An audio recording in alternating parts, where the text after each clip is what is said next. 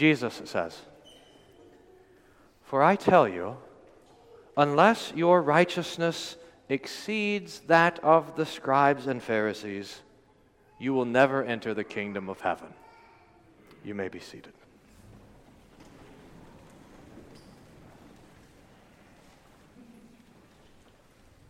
In the name of Jesus, amen. Dear saints of God, Christianity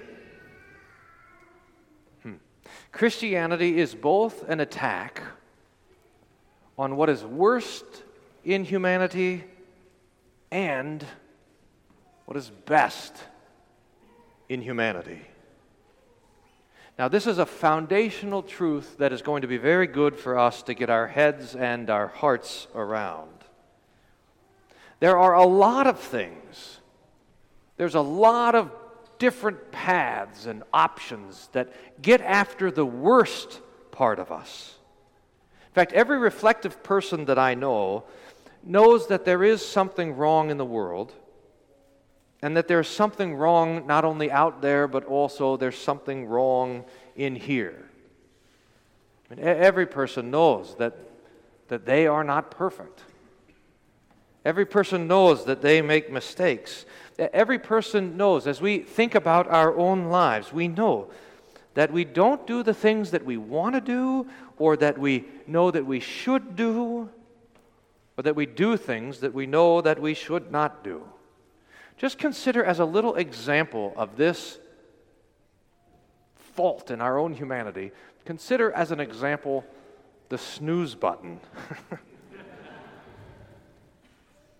At some point, the night before, we decided that it will be good to wake up at 5 a.m. And then the next morning, another part of us said, that was the wrong idea.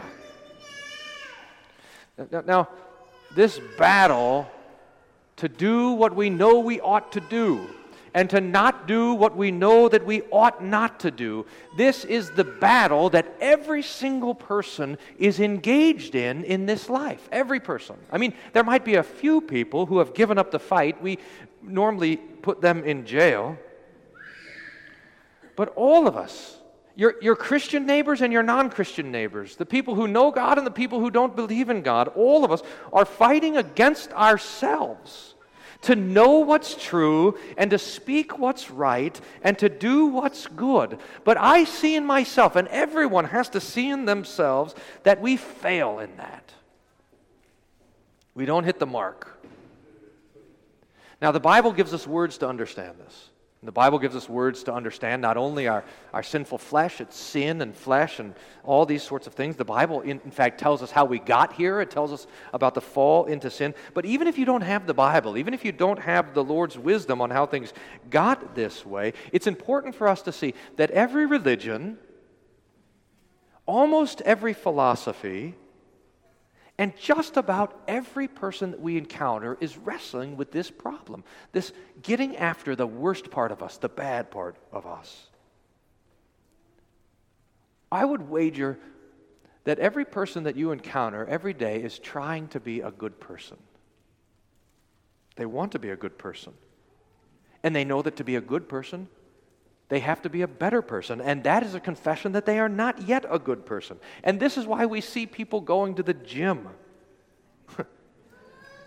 It's why there's such long lines at the natural grocery stores. It's why people watch Oprah, if that's still a thing. It's why they line up to buy mindfulness journals, or it's why the self-help section of the bookstores packed full of books and people. It's why people are going to the mosque. It's why people are going to yoga studios. It's why people are applying to go to college. I mean, all of this is an attempt, all of this, and this is just the basic venture of humanity, right? It is to try to be a good person, and to do that, you have to attack the part of us that is bad. You have to attack the worst part of our own humanity, working towards the goal of a good life. And the Bible is included in this. We started to remember Christianity is an attack on what is worst in us, and that is true. I mean, that's after all what the Ten Commandments are. the best ever attack on the bad part of our humanity. The Ten Commandments put before us what's right and wrong according to God, what's good and evil according to God, what is righteous and what is sinful according to God. And the Ten Commandments and the preaching of Moses pushes us to a life that avoids what's wrong and does what's right. Now, this is a good thing, that the basic experiment or the basic venture of human society is to try to do what's good and fight against what's wrong. I mean, could you imagine a world where people weren't fighting to be good people? I mean, can you imagine this place if people just did whatever they wanted to do and they acted on every impulse and they pursued every desire, and where lust and rage and greed were simply unchecked? I mean, human civilization would probably last 5 minutes. So we're after something, all of us, in church and out of church. We're after something. And the word that the Bible gives us to describe that is righteousness. Now, I admitted, maybe I confessed to the early service that one of the problems that I have is that I'm reading the theological stuff so often that I often don't know if a word is used outside of church. Like, I think a word is a normal word, and it could be just a theology word that we only say amongst us Christians. And I'm not sure if the word righteousness is like that. So to check, I did a search in the Austin Statesman. I searched the archives to see if the word righteousness would come up. And it did come up, but I looked, and just about every time it came up, it was in a letter to the editor written by a Christian. So I think the word righteous might be a uniquely Christian word that just doesn't get out there that often. I mean, we all have a general idea what it means, but it's an important thing for us to understand the Old Testament, the New Testament, and even to understand our own lives. And so here's a definition. Righteousness is conformity of action to a certain standard that improves relationships, or at least does not damage them. Conformity of action to a certain standard that improves relationships. That means when we're acting righteous toward our neighbor, we're acting in such a way that we don't do damage to the neighbor, that we don't hurt or harm our neighbor. When we live righteously before our family, it is the same. We're acting in such a way that rather than harming the relationships, those relationships are improved. And the same thing goes if we're after righteousness before God, that we're acting in such a way that God is not offended or hurt or harmed, but we're acting in conformity to His will. Now, this means that to be a good person is to pursue being a righteous person, and vice versa. To be a righteous person means to be a good person.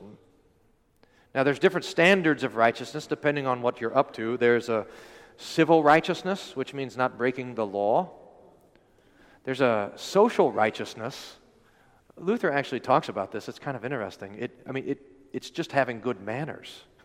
There are certain expectations on the way that we act and the way that we treat each other and interact with each other. There's a social righteousness that's there. But the righteousness that all of humanity is looking for is a moral righteousness. It's chasing after the idea of good. Now, I'll grant you that different people have different definitions of what it means to be good, but that's the basic idea. We're after that thing which is good. Everyone is after it. Now, some people are more successful than others. And there has been in the history of the world perhaps one group of people who were the most successful in this pursuit of a righteous life. I'm going to tell you who they are. But I have to warn you, because I'm going to tell you who they are, and you're going to think, wait a minute, that's the bad guys. But just hold off on that conclusion. Those people, I think, who pursued righteousness and got the closest to achieving it were none other than the Pharisees. They had devoted their life to the pursuit of righteousness. They committed their entire selves to it. Everything about them was done so that they could be obedient to the law of God, so that they could present themselves not only to their neighbor, but also to God. They could present themselves as a good person, as a righteous person. And by all accounts, they have done better than any people in the history of the world at this. Now, we normally think of the Pharisees, because we know how the Gospels go, because we know the Pharisees are the ones stirring up the crowd, crucify him, that we normally think of the Pharisees as the bad guys, but they were the best bad guys. They were the holiest of bad guys. The Pharisees, I don't know any other way than to express it better than this. The Pharisees are the ones that you hope knock on the door to ask your daughter out on a date. Because you know that if she's with them, she's going to be safe. That's the Pharisees. They were interested in keeping the law. And they were there when Jesus was preaching. Now, I like to imagine these things. You guys know, I think it's helpful when we are studying the Scripture text that we try to see it in our imagination. So we picture Jesus there. He's teaching, and all the people are sort of spread out on the hill that slopes over the Sea of Galilee, and a huge crowd is there, all mixed in together, and Jesus is preaching to them all. And in the midst of the crowd, the Pharisees have come, probably from Jerusalem. They mostly like to live in Jerusalem so they could be close to the temple, so they could do all the required sacrifices. But they had come up, and they're there in the crowd, and they've got all their Pharisee clothes on, their Pharisee robes, and their Pharisee hats, and their Pharisee long, groomed, curly beards. And the people would have looked at them, here are the holy ones. And they were there listening to Jesus with their critical ears. I mean, this is how the Pharisees were, they were critical of anything else. And the people had to be looking at him, wondering what they're thinking, wondering how they're going to react to Jesus, wondering what they're going to do when Jesus preaches all of these things. Now, imagine looking at the Pharisees when Jesus preaches that sentence that we're thinking about today. Imagine just being behind the Pharisees when Jesus says, "For I tell you, unless your righteousness exceeds that of the scribes and the Pharisees, you will not enter the kingdom of heaven." The Pharisees would say, "That's right." Hey, wait a minute. Because Jesus at the same time says that their righteousness is the highest and greatest righteousness of all, and that is not enough. That is not enough.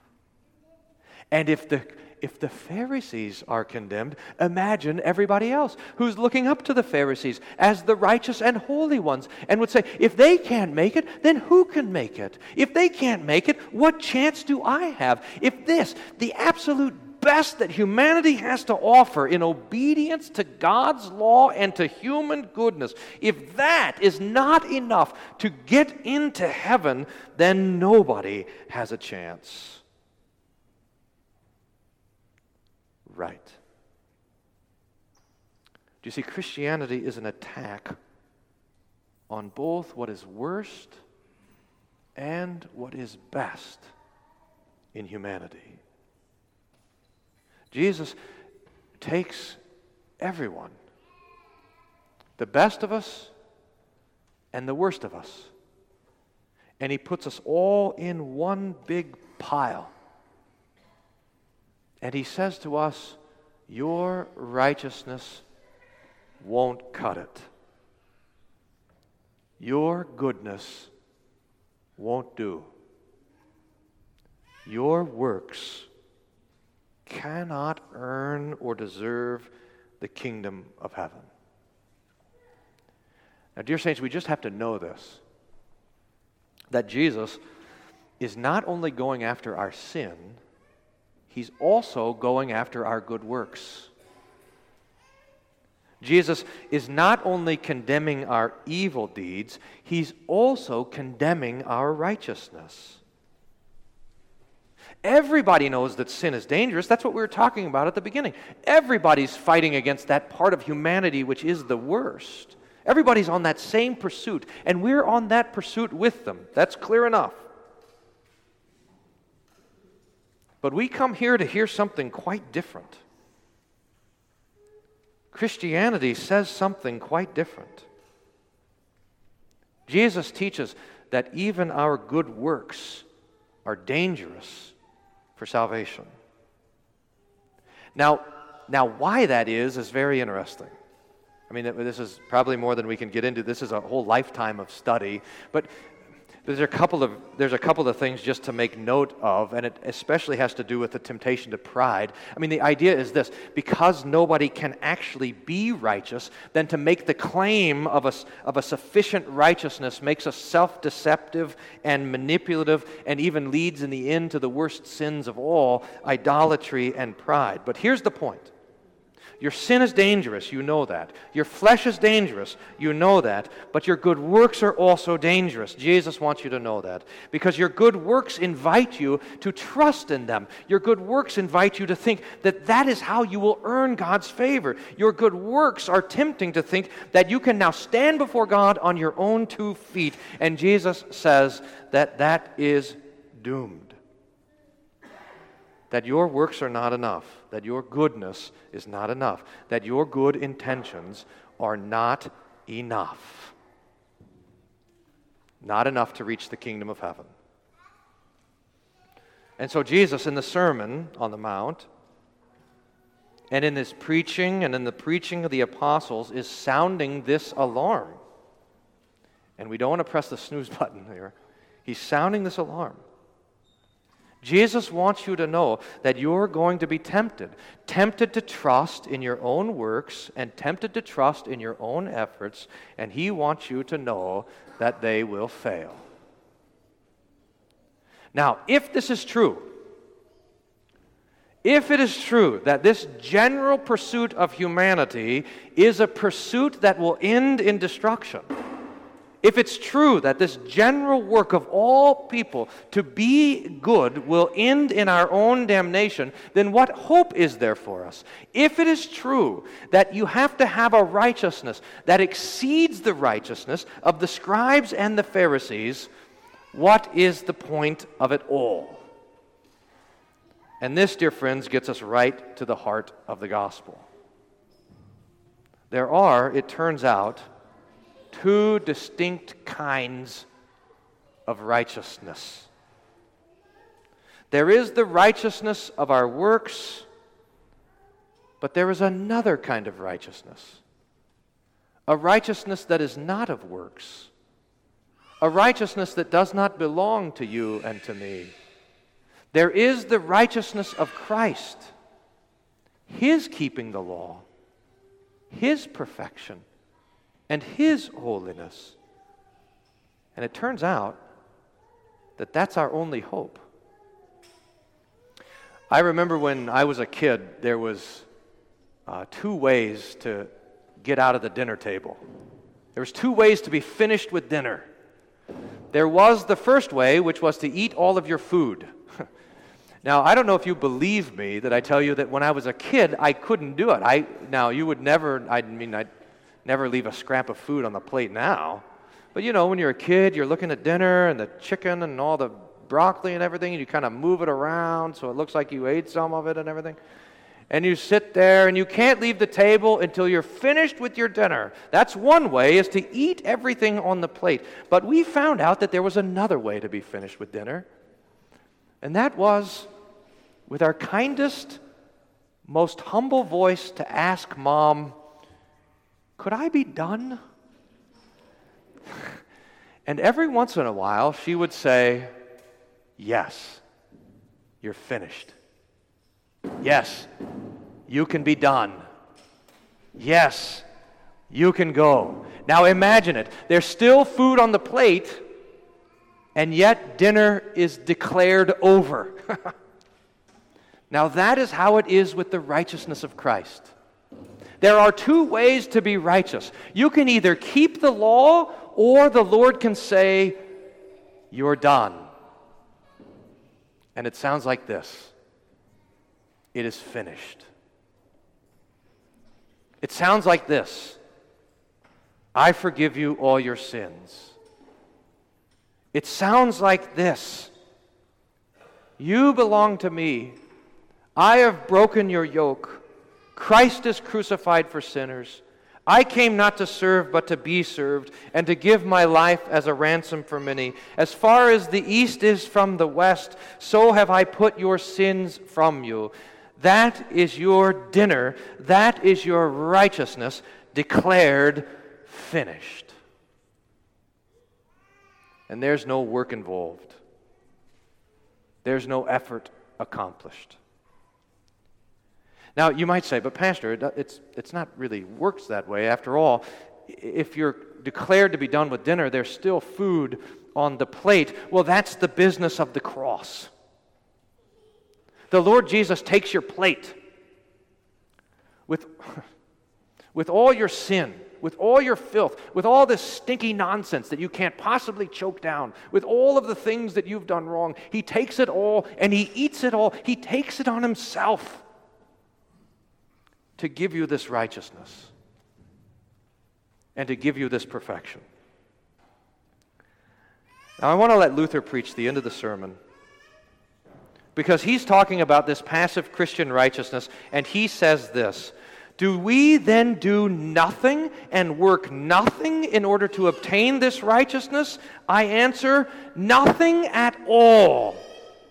For this righteousness means to do nothing, to hear nothing, and to know nothing about the law or about works, but to know and believe only this, that Christ is gone to the Father. He's now invisible because He sits in heaven at the right hand of the Father, not as judge, but as one who has been made for us wisdom, righteousness, sanctification, and redemption from God.